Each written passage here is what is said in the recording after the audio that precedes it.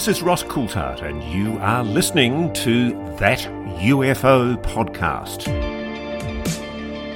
The school holidays have arrived in my household, and Let's Make Art, a new podcast sponsor, has been a real smash hit.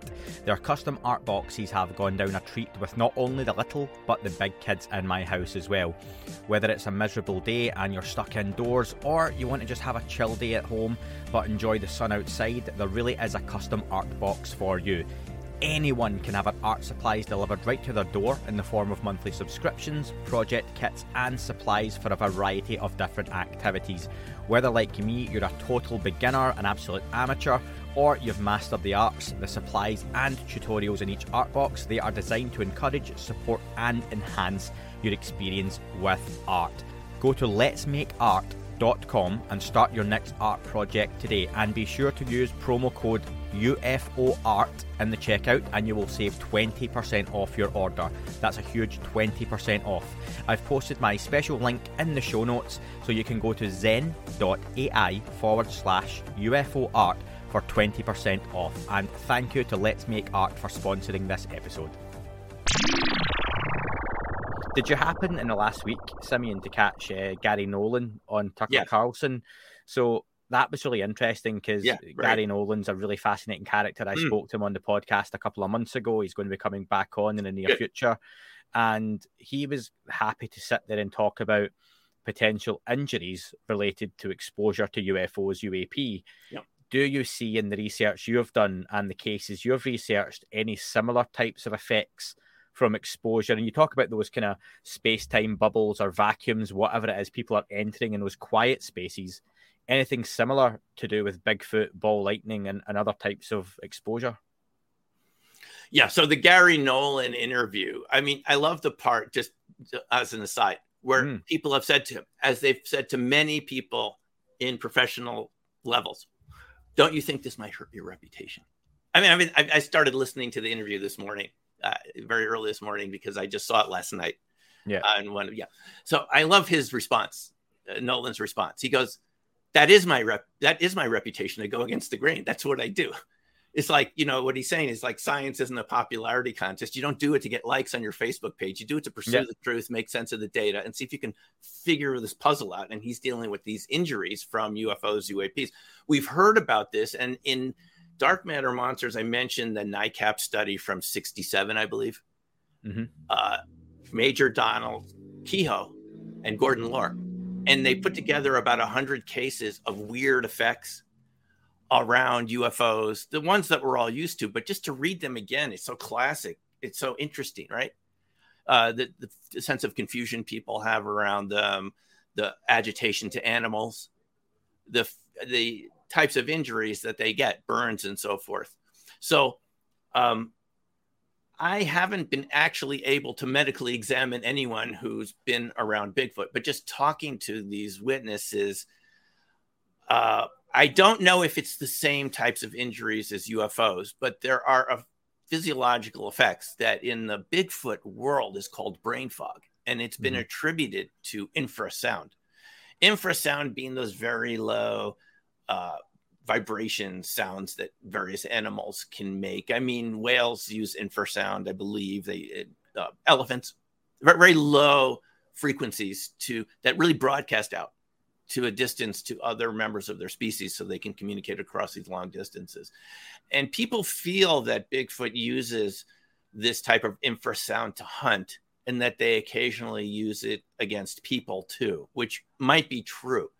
But we do know from the literature around coherent matter, and ball lightning's one type of coherent matter, based on my research, that there are serious injuries and even deaths around coherent matter.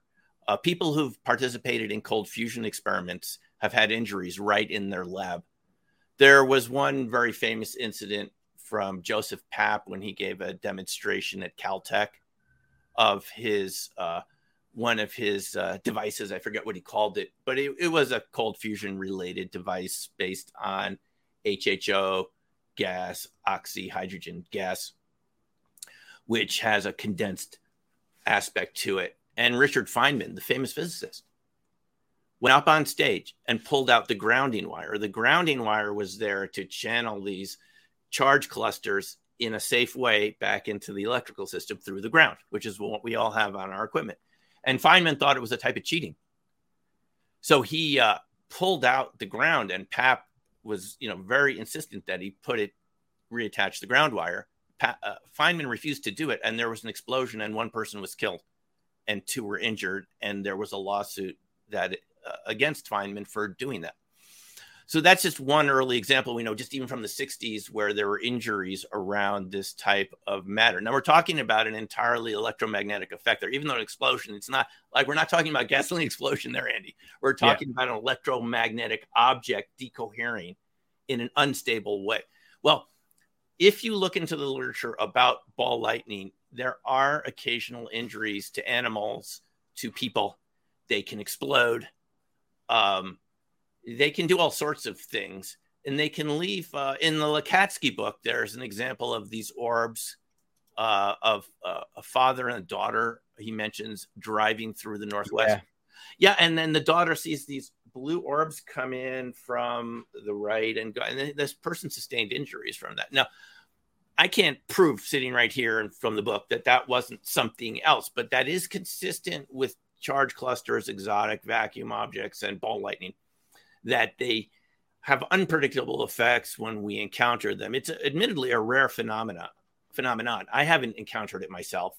Well, actually I have. In around Knapp Hill in 98, I was with a fellow looking down at a crop circle in the East Field. It's a huge field where circles have shown up. And I did see a small orb. He saw it too. So I knew I wasn't just making this up. Yeah. He saw a small orb off to the right. Just lasted for a few seconds, typical of ball lightning. It looked like it was sort of getting fed energy from the ground, the way it was modulating. I did see that. But these can have unpredictable effects. And so I would say that perhaps some of the injuries that Nolan is looking at are not just due to exotic technologies from advanced craft, certain electromagnetic frequencies, or even, ultraviolet bluish light that can cause burns. It seems like what Nolan was talking about there are more severe than just injuries, because one of the witnesses I interviewed, Gary, who worked at Minot Air Force Base in the 70s. And I've talked about this before, and I have his videos on my YouTube channel. I mean, he talked about him and his buddy in the security alert truck were burned by this UFO that they see near a silo. They're sent out to find out why the alarms keep going off. And he said, it was so bright, you couldn't even discern a shape as it vertically took off by the silo. And they were burned. The whole side of the Jeep was discolored. He said even their rifles, their M16s, were discolored on the right side. And I think, was it Jim Peniston who suffered the same injuries at Rendlesham Forest, or John Burroughs? John Burroughs. Yeah. So this is part of these phenomena, and whether they're exactly the same remains to be seen. But it's part and parcel of this territory, is that many times these types of objects and even creatures are not harmful in the least. Even ball lightning can just evaporate, nothing happens. But there's cases where it also can be quite, there's a lot of energy there. It can explode. It can discharge electricity. And it seems to me, Andy, that a lot of what they saw at Skinwalker Ranch, maybe even are seeing right now, it's not any different than what we saw around ball lightning. Now, it may not be exactly the same thing because it's not coming from, thunderstorms which generate ball lightning. It seems to be coming out of the ground or just associated with the area. But the symptoms are so similar from the destructive effects of coherent matter ball lightning that I just have to think it's the same sort of thing. In other words, it's not necessarily an entity intentionally hurting people and livestock, the incidents with the cows and so forth, the cattle. It's not necessarily an intelligent entity using these energies to injure people. What I'm just saying is the ball lightning does this on its own, and it's so exquisitely sensitive. If you read books about ball lightning, like this book by Russian researcher Bychkov et al., very extensive treatment of the history of ball lightning. It goes back to, these researchers have looked at all these studies, all the injuries around it. It's very similar to what they're talking about. So unless, we can show it's an entirely different phenomenon that's intentionally doing something to people, I would have to say that these ball lightning is so sensitive to its environment, it actually looks like it's following you. It's following your electrostatic signature. And I'll tell you one more thing about this, Andy. When we were out in the crop circles for, about 2 decades, I started looking at them in 97.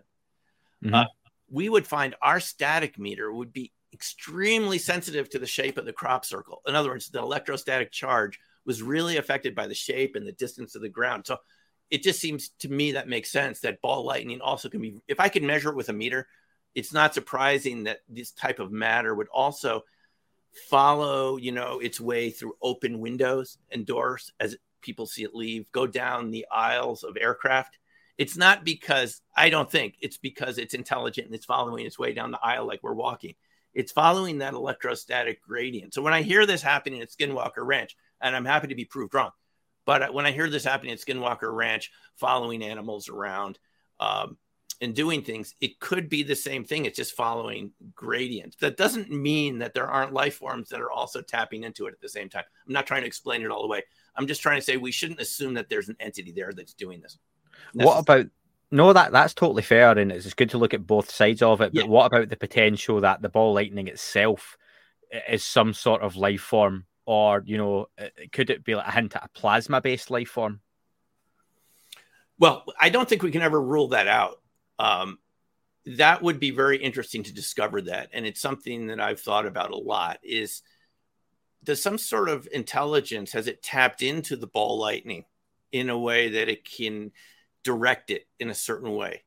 It's an open question. But the ball lightning itself forms anytime you get really compressed coherent matter. Coherent meaning same frequency, same temperature. The electrons will become one big electron. The electrons, if that's what we're dealing with here, the charge cluster will compress. And there's a researcher who worked with Hal Puthoff named Kenneth Radford Shoulders, who worked at SRI, even back in the early RV program, who was a real pioneer in microelectronics. And he passed away, I'm sorry to say, from injuries due to his research in compressed condensed matter, because it can create radiation and so forth. But Kenneth Shoulders did a lot of research in this area, and others. And I think they've shown us, Matsumoto, Alexander Parkhomov in the USSR and now Russia, they've shown that when you get really compressed matter, these electromagnetic forces overwhelm gravity and are the predominant force. And they literally compress particles, subatomic particles together, that there's transmutation. The particles lose their identity, what they had before, and become like one big coherent particle. In the case of ball lightning, one big coherent, one electron, a macro electron, the same sort of thing before they come apart again. And so, to answer your question, I'm not sure it necessarily it's a good question, and I'm not resolved on this one way or another. I'm not sure it needs intelligence to do what it does, but that doesn't mean that types of life haven't tapped into it, because there's a saying from the Miwok Indians of the Yosemite Valley in California. Their saying is, wherever a Bigfoot walks, a lantern follows. Wherever a Bigfoot walks, a lantern follows. And that means that there's an association between an organic type of life and this ball lightning, these orbs. In the book, you mentioned that ball lightning tends to be relatively small in size, where you also talk about many UFO reports. They'll talk about objects the size of football fields, huge craft. Do you think that leans towards ruling out a correlation between UFO sightings and ball lightning being confused for each other? Or is it just a different part of the puzzle to solve? Yeah, no, that's a really good question. I mean, UFOs seem a lot bigger than you ever see from ball lightning. Ball lightning averages, maybe a few feet across. It can be smaller. And in the case of the cold fusion, it can be micro ball lightning. People have seen these little ball lightning, Matsumoto especially. This is how they kind of saw there was a connection. In their cold fusion experiments under scanning electron microscopes, they saw little ball lightnings moving around and on the surfaces of palladium metal and so forth. But certainly there's a point at which it's not going to be ball lightning anymore. I don't know what the limit to the size is, 10 meters, something like that. And again, it's a good question for investigation. I don't totally know the answer. Are these UFOs, UAPs, are they generating something like that type of coherent matter that we recognize as ball lightning? Certainly there's got to be a difference, and certainly when you get to a certain size. But in the NICAP report from Gordon and Lohr, they talk about these orbs and balls of light. And going back to John Ramirez, the former CIA signals analyst who made the podcast circuit not too long ago. I don't know if you had him on this show, but John Ramirez, yeah, a couple of times, yeah. Yeah. So he talked about this, and he said that he's talking about this quite openly. He said that he believed that these orbs, which they could see coming into the atmosphere through the keyhole satellites, highly classified satellite system, which Ramirez told us we could look up in Wikipedia and get a lot of the basic, which I did. They enter service, I believe, in the early 70s. So he said these keyhole satellites were picking up in the infrared range these orbs coming into the Earth's atmosphere and being interested in nuclear test sites and related facilities. He said that they saw these over the Soviet Union. They initially thought that these might be some sort of Soviet counter defensive measures. Remember him saying this, right? Mm-hmm. Yes, yeah. Well, the real interesting thing about it is he said that they concluded that these orbs were a type of UFO. That, in other words, we think of UFOs as solid objects, right? In a large sense, right? Like a metallic craft. I know Jacques Vallée has tried to push us away. He said, look, they're not little guys getting in their metal craft coming from other planets. But Ramirez is suggesting, I think he's saying it pretty explicitly here. Correct me if I'm wrong, that these orbs and UFOs are the same phenomena. So in that case, these orbs would be sort of a different state of matter of these UFOs. And he even went as far as describing them as dark plasmas. Do you remember him saying that? Dark plasmas? Yeah. So that gets into the era we know of coherent matter having an invisible form, sort of a dark form, some people call it black ball lightning. So I guess what I'm suggesting, Andy, is there's a spectrum of phenomena here. And I certainly haven't in my own mind come to a resolution of what is it that's UFO? What is it that's ball lightning? What is it that's orbs? I guess what they're on a spectrum of intelligent control and then something that just seems to be a physics phenomena, but there seems to be a relationship between them, which is really intriguing. Really intriguing.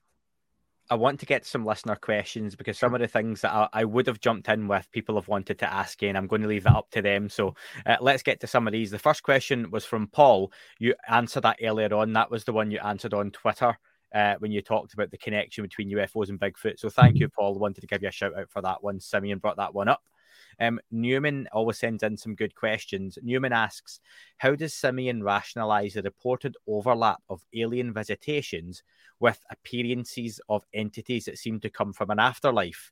And he says that Whitley Strieber, for instance, reports that together with his wife, he encountered grey beings as well as what appear to be ghosts of deceased relatives during a contact event. Well, I think we're going to come to the conclusion, whether it's 5 years from now or 100 years from now. I don't know how long it's going to take. I think we're surrounded by a lot of different forms of life.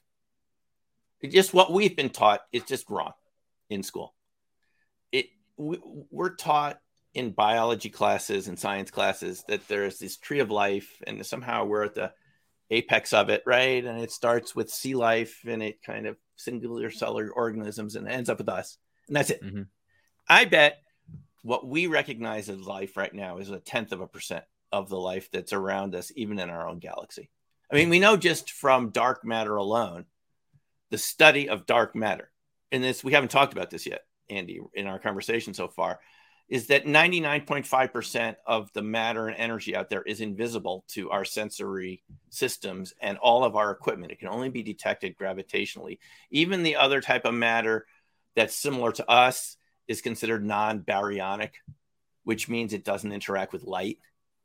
So even in our own universe, we know that we're only seeing like 0.5%. So even if we look at the James Webb Telescope images, which are beautiful, and the new ones that are coming back, like that Pinwheel Galaxy, Yeah, right? It's just like, wow, if that doesn't make your day, I mean, just beautiful.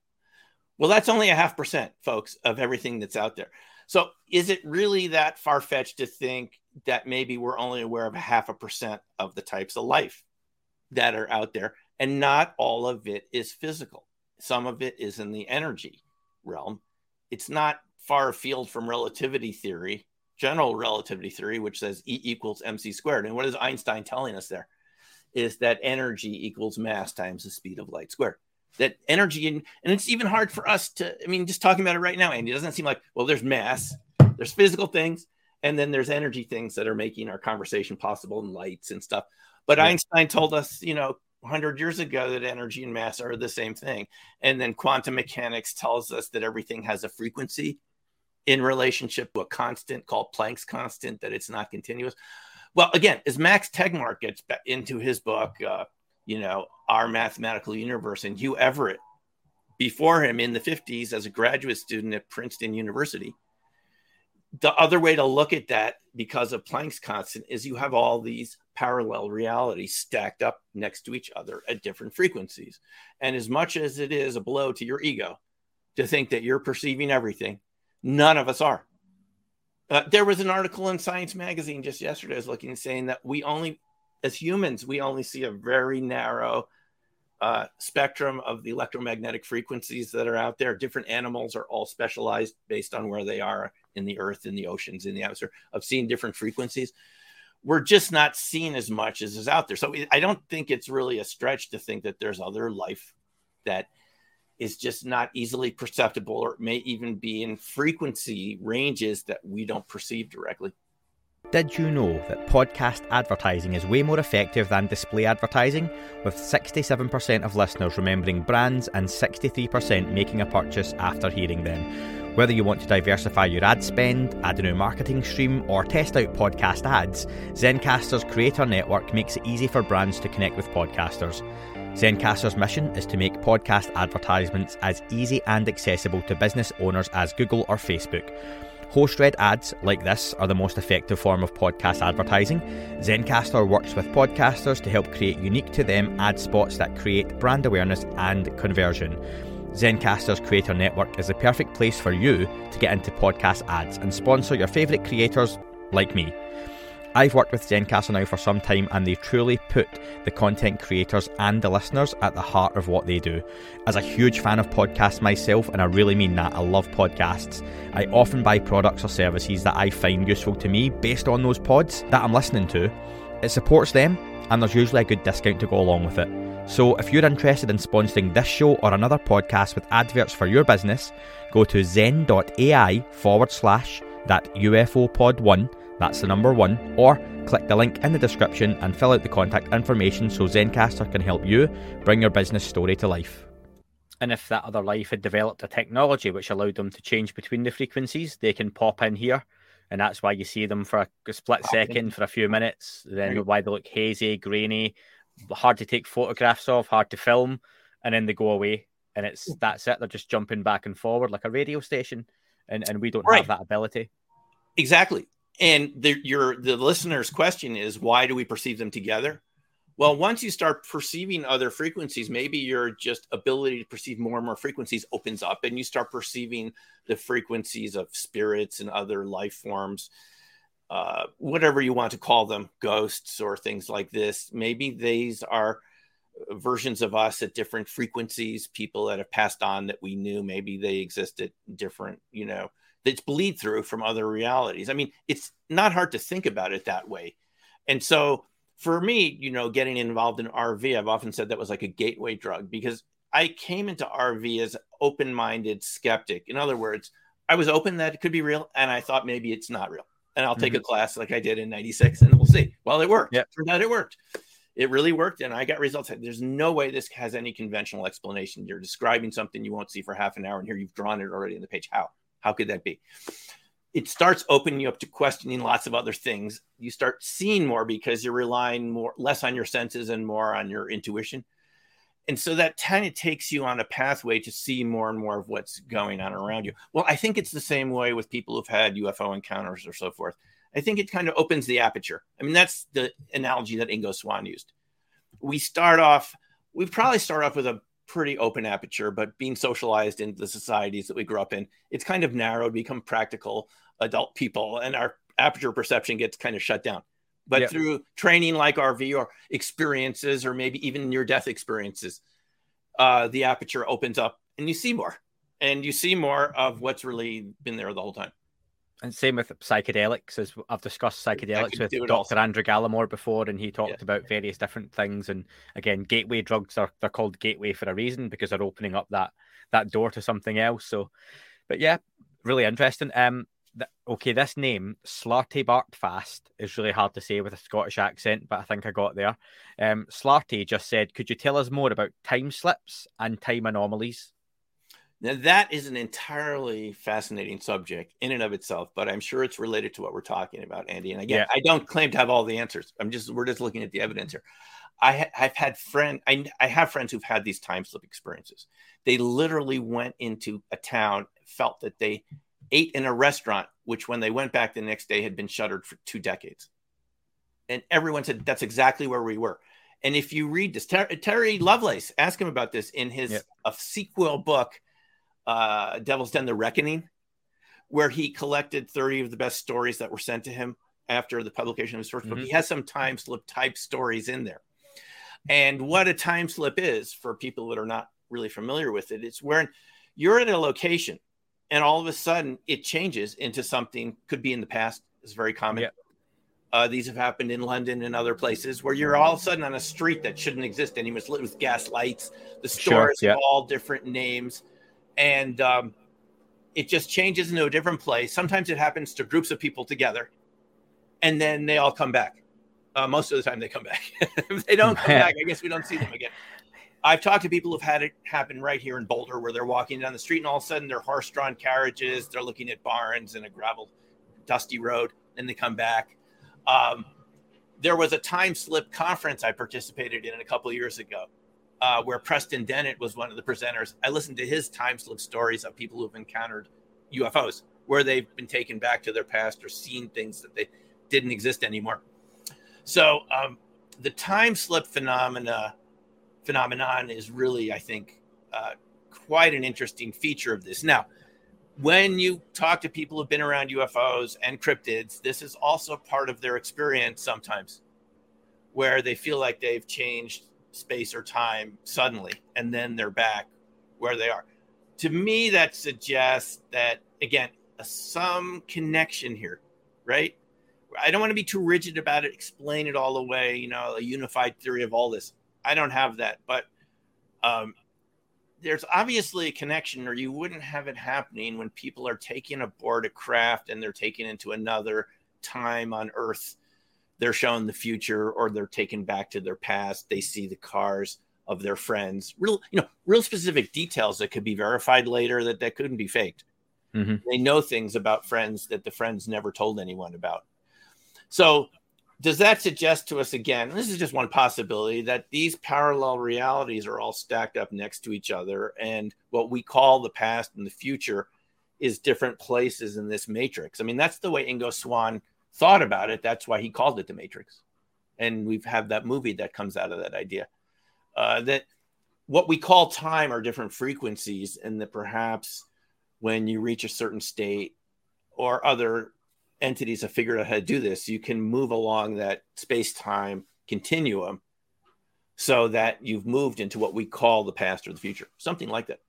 I think in the last year or so, hearing that in relation to the abduction experience for me makes a lot of sense. That people would ask, why would your grandfather and then your father and then you and then your children have tabs kept on you by an alien species over 100 years? That's a long time, but maybe for them it's half an hour, that they can check your grandfather, your father, then you, then your kids, in the space of what is a very, very short period of time, but they're just jumping forward as they go along, and they're able to keep tabs on the genetics, so that same length of time isn't the same for them as us. Right. And you just reminded me of something I'd like to mention. People have had those space-time slips around crop circles. I mentioned the case of Ron Russell being in one of them in Avebury in 94. It was kind of this scorpion formation, kind of scorpion eating its own tail. It kind of looked like that. I think I have the picture. Yeah, the picture's in the book. And Ron has told me this story many times. And I just spoke to someone I happened to run into from this area yesterday who was there at the time. And she confirmed it, that Ron had gone out to his car to get more film or something like that. And he encounters people who are speaking an old dialect of English, dressed in medieval clothing, who seem a lot shorter than we are, in the wheat as he's going out to his car. He comes back and feels like he's been gone for maybe half an hour or minimum hour max. Mm-hmm. And the people back in the circle say you were gone for less than 5 minutes. Something about the shape, the helical pattern of the crop circle is changing the electromagnetic structure. And again, this is in the Soviet research and even research from Stanford Linear Accelerator Center, I believe, SLAC, David Freiberger, about how electromagnetic fields can have different arrangements. They call it diality rotation, but it changes the structure of space-time, exactly what Hal Puthoff is talking about. If we were experiencing that, would we experience one of these space-time slips? It's a really good question. It's really interesting. Yeah, really interesting. Question from Frederick. Frederick asks, what does Simeon think of Bigfoot encounters mentioning psychic powers, such as Les Stroud's? And also separately, what about genetic manipulations? Could humans or Bigfoot be the product of such? Great questions. Really great. Now, I'm really glad he brought this up. Who is it, David? It was Frederick. And you know what? I could have totally stolen those questions, put them into the interview and claimed them as my own. But those, as with many of the listener questions, deserve to be heard from the listeners. Yes, no, that's excellent, because Les Stroud is one of the things I'm listening to. Les Stroud, he had a show called Survivor Men Bigfoot. Now, for those who don't know who Les Stroud is, he does survival. He's a former, I think he did landscape surveying in Canada, if I'm not mistaken. And he did all these shows on survival. Loves being outdoors. He loves teaching people how to survive and how to set up tarps and how to eat there. It's great stuff, right? It's really a lot of fun going back out to nature. Can you survive out there with very little man-made things? Well, he encountered hoops and howls and trees falling over that shouldn't be falling over during recording that of Survivor Man. And he even went back and showed us some of the footage where he's out in the water and he says he hears ape-like sounds coming from the woods. You can see him looking on the camera. He said that's how he got interested in the Bigfoot dubbing. So he did Survivor Man Bigfoot. And he experienced some of this telepathy, which the listener is bringing up. Now, he experienced this around Portland, even to the extent where he went to see a psychologist later on to see if he was cracking up, hearing voices talking in your head. Well, it turns out that this is an experience that Bigfoot witnesses say they have.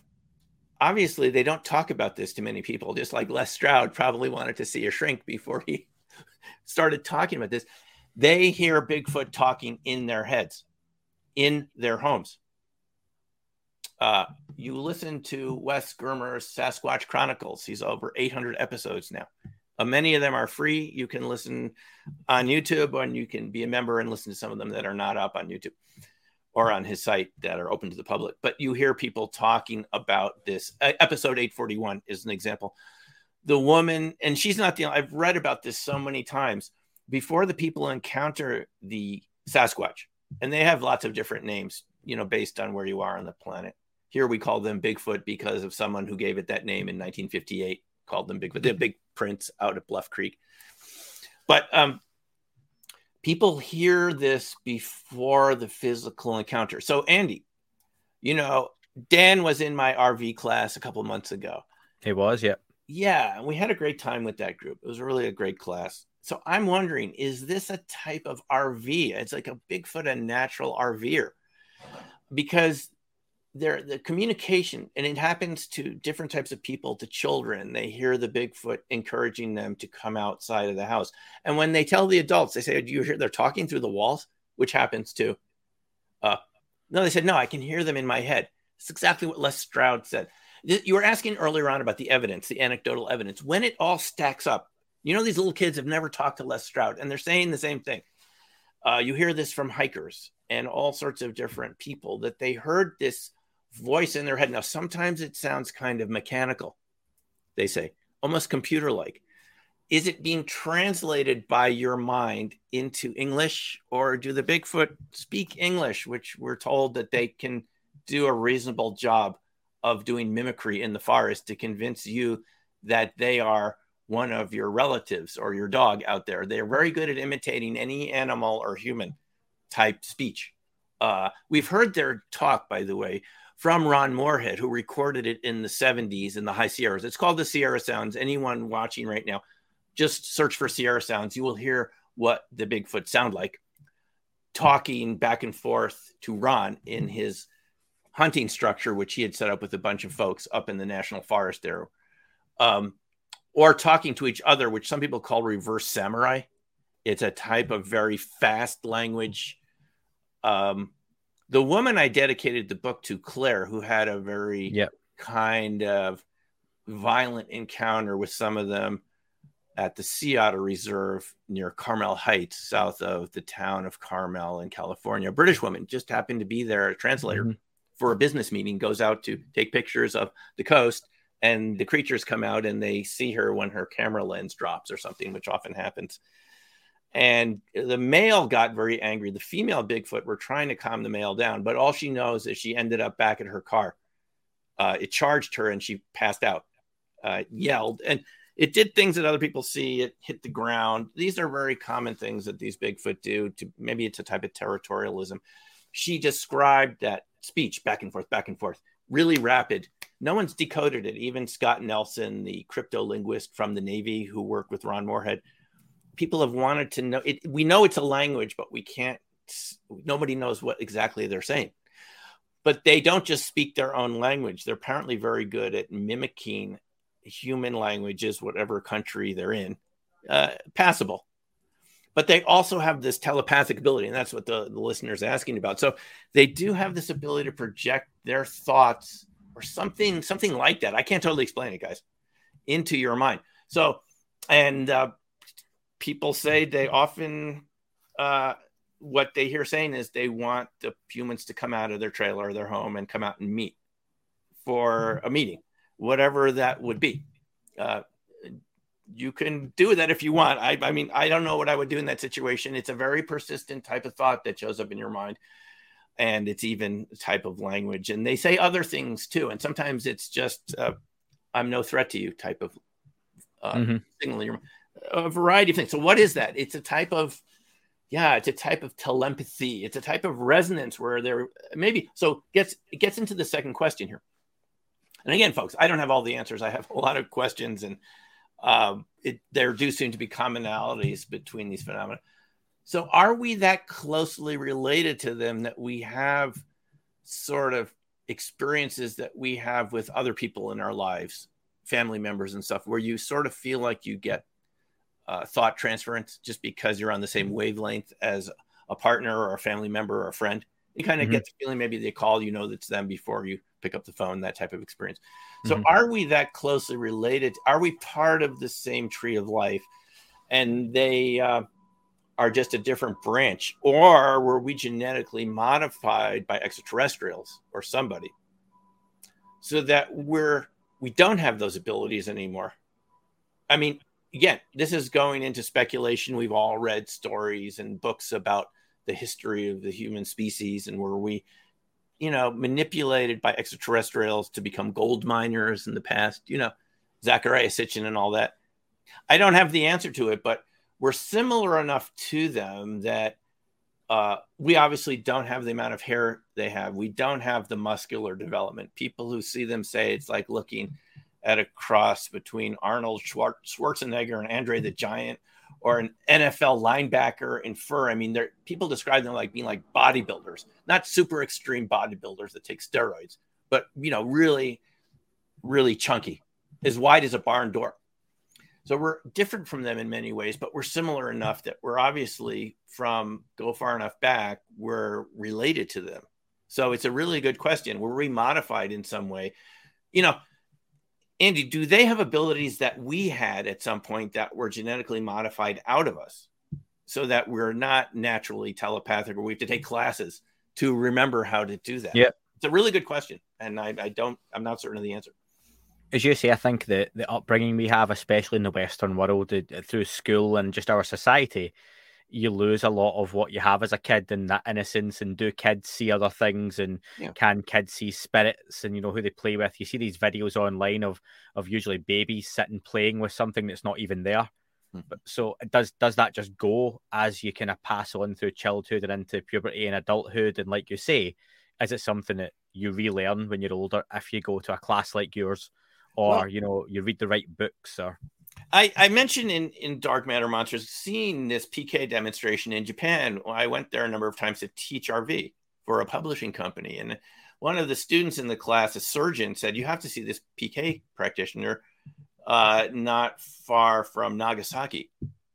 And I went there twice over 2 different visits, and this guy could really do PK. We've seen demonstrations of it. We know it's real. I mentioned in the book this case where I heard from someone who had worked in the Defense Department of the U.S. monitoring Soviet PK experiments back in the 70s, and knowing for a fact that it was real. Well, I've seen demonstrations of this, bottles being twisted, glass, obviously metal objects being twisted, but things levitating, things floating in the air that ended up in my shirt pocket, a cigarette in one case. There's no way. I'm thinking I'm seeing this thing floating, a cigarette above this practitioner's palm. I'm thinking, is it a string? I've got a mind like other people. I'm slightly skeptical. Is it a trick? Is there a mind? Well, the cigarette comes 15 feet across the room into my pocket. First try, boom, with force. It was the real thing. And I know that Sony had gone to, one of the CEOs of Sony was interested in psychic phenomena. He had filmed this guy with their fastest 10,000 a frame second camera, I'm told by the person that was there at the time who took my RV class. He said there were no strings, there were no tricks that they could detect. Even breaking each second down into 10,000 frames, they saw no signs of trickery. Well, does Bigfoot do this? Do they naturally know how to do PK? Because people have reported around them. The Russian researcher Igor Bortsev, who I corresponded with, and I talked to him at one of the conferences, he said when these creatures would come around their research van in Russia, former Soviet Union, things would start floating around. Is that intentional, or is that, again, a space-time sort of effect, a type of gravitational collapse? By gravitational collapse, we mean gravity ceasing to exist the way we know it, things staying down. Alexander Parkhomov, in his book, Space, Earth, Human, reported these sort of phenomena happening in the Soviet Union occasionally, where gravity would cease to exist for a few seconds and people would hit the tops of their apartments, things would float. And he attributed it to small black holes coming into the Earth's atmosphere. It's just one possibility. So do these creatures know how to modulate that in some way, create gravitational collapse? Are they natural PK masters? It's a reasonable question. Absolutely. Interesting that as well. Like you say, some of these, even going back to talking about those injuries before, one of the debates someone was having online and questioned myself and Michael Masters on Twitter today, they were asking, if these are future humans, why are they coming back and harming us with technology they know would harm us, with radiation and burns and cancers? And well, maybe it's not deliberate, and maybe it's a consequence of the technology. And it's, just like nuclear material sitting on its own isn't trying to harm anyone. If you get close enough to it, a consequence of that kind of proximity is you may get radiation poisoning, sickness, burns, cancer.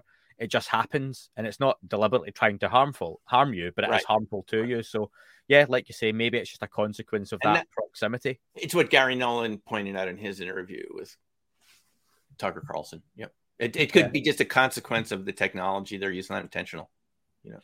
And final question from Catherine. Catherine had about 5 questions in one very quick paragraph. Quite a few of them you've answered already, but she says, "Hey, Simeon, what's with Bigfoot's purported ability to rapidly disappear? Do you think they're able to travel through portals or potentially dematerialize?" Excellent question. Now, even last weekend, where I attended this Bigfoot Adventure weekend in Bailey, Colorado, and I'm really glad we're doing this interview now afterwards, the people talked about this experience, people who've seen it.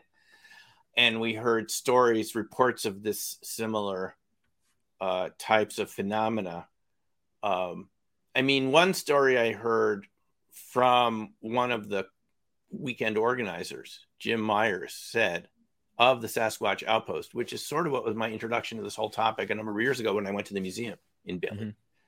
He mentioned a group of hunters from Pennsylvania hearing something coming towards, and they told this to him in the store when they, because we never told this to anyone, but something coming at them louder and louder. They have firearms with flashlights attached, to their firearms.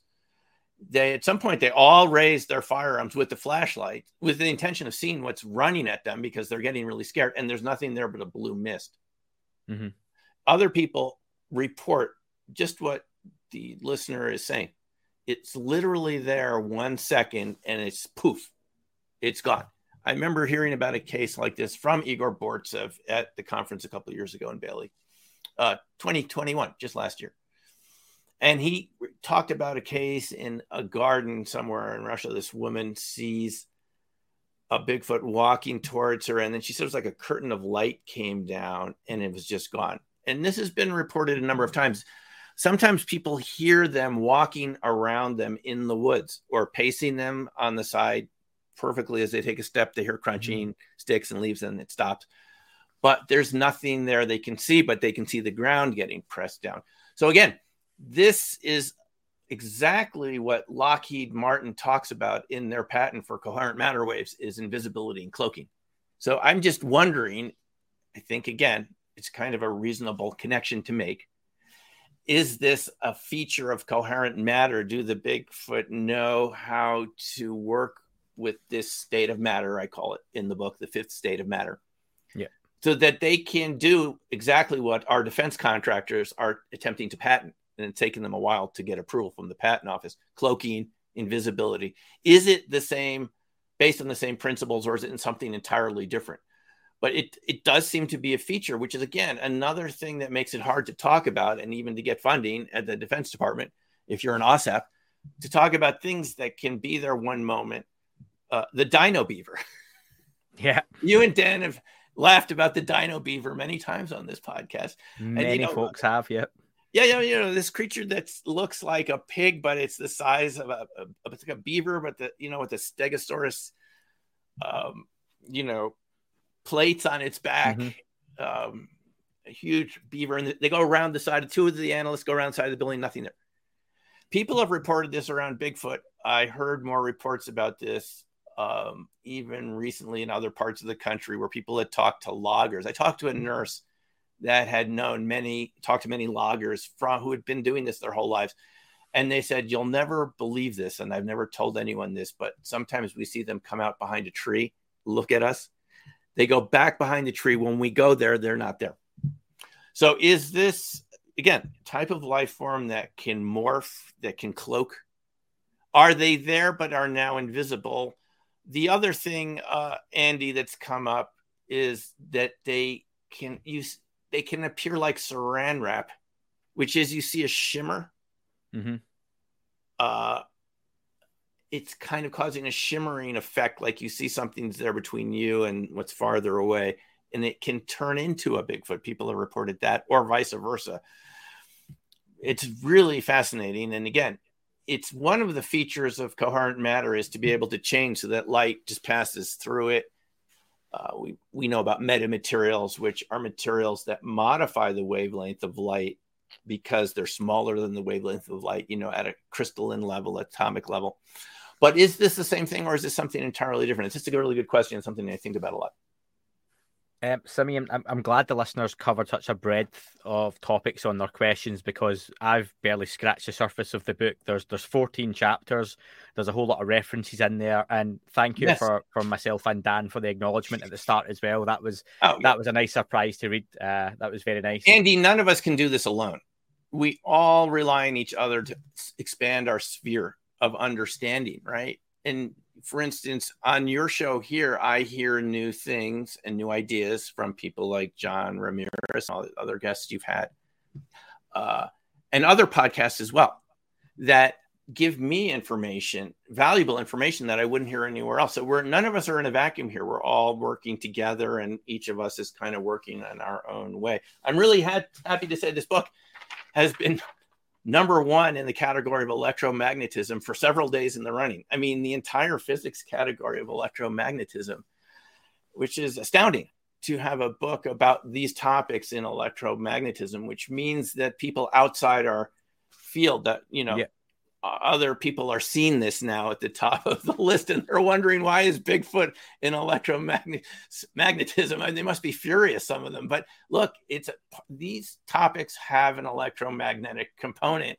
and it's just part and parcel of the whole territory. And it deserves to be looked at more closely. Deserves to be looked at by regular scientists instead of pushing it away. And this is what we've been saying the whole show, and what you're always saying on this podcast. It's time for the stigma to be removed from these topics. Let's take a look at what's going on. Absolutely. What do you want people's takeaway to be from this book? Is there one thing at the end of it you want everyone to go, do you know what? This is something I'm now going to consider. Yeah, no, that's a very good question, Andy. I think what I'd like people to do is realize they've had experiences with these phenomena that they may have forgotten about or just explained away. Often Bigfoot witnesses, you talk to them, and they said, I thought those little tree structures were Boy Scouts in the forest near my home or vacation cottage out there. But I never saw any Boy Scouts. But I thought that's what was making the trees. Or those growling sounds at night were bears. Or those weird smells was a skunk. Or whatever experience you've had.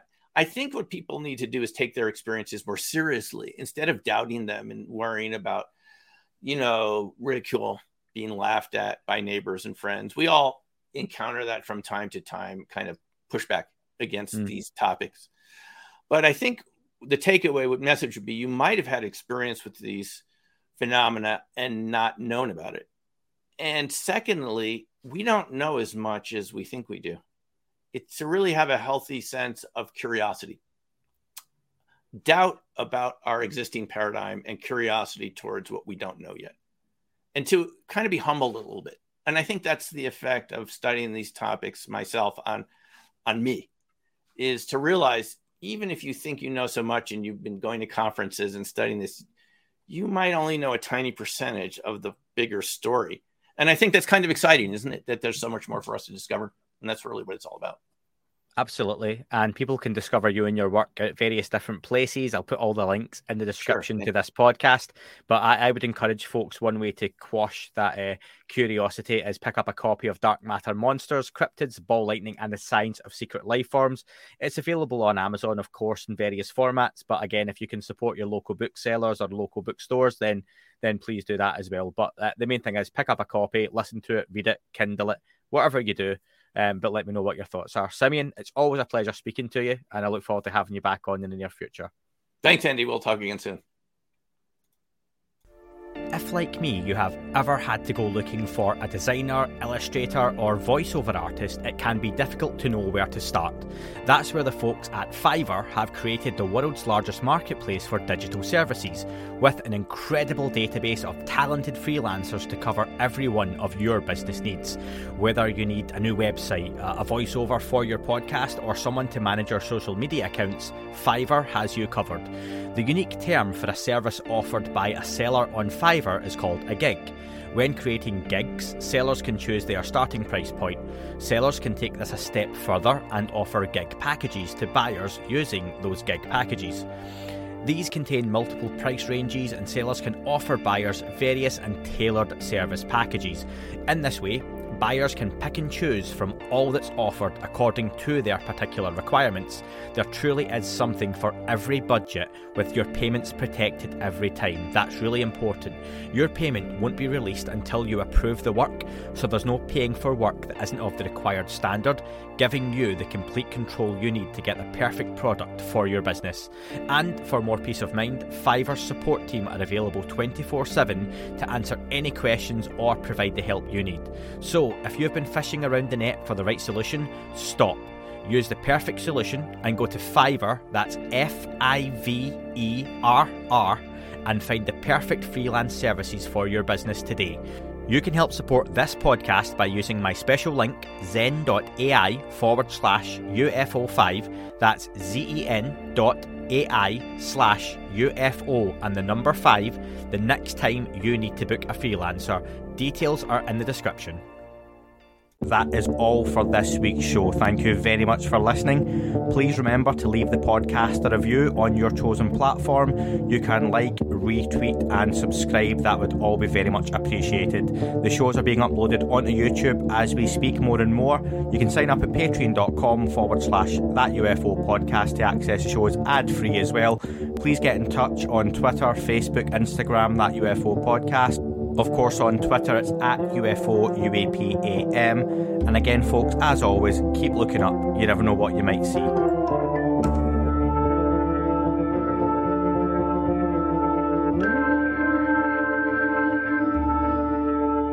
It wasn't a tic-tac and not quite a saucer, more like a hubcap designed by Chaucer, a little baroque and quite steampunk, like Alice was playing bass for the Parliament of Folk. The little fucker hovered right outside of my window, and when I shoved out the screen, he made it an issue. I don't think he expected me to see his ass, but I'd had some champagne and smoked a little grass.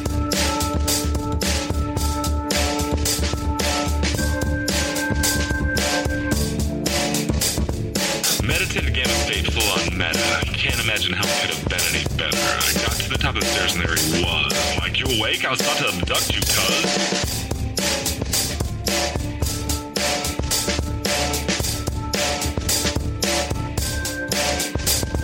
I jumped back and nearly kissed myself, and I climbed out the window after the elf, and I woke up in my bed and there was something on my head and everything was weird and everything was red. I called out to my boys. They thought this was noise. They thought it was a dream. They thought it was my toys. They thought it was my problems, and they think I should seek therapy, and I don't know what it is because it doesn't really scare me.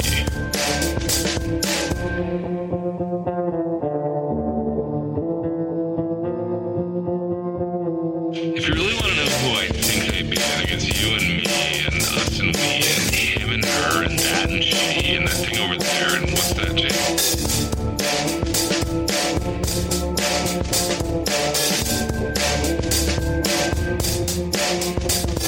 But for being serious, open your mind, consider your heart, consider time, consider your space, consider your lies, consider your life, consider your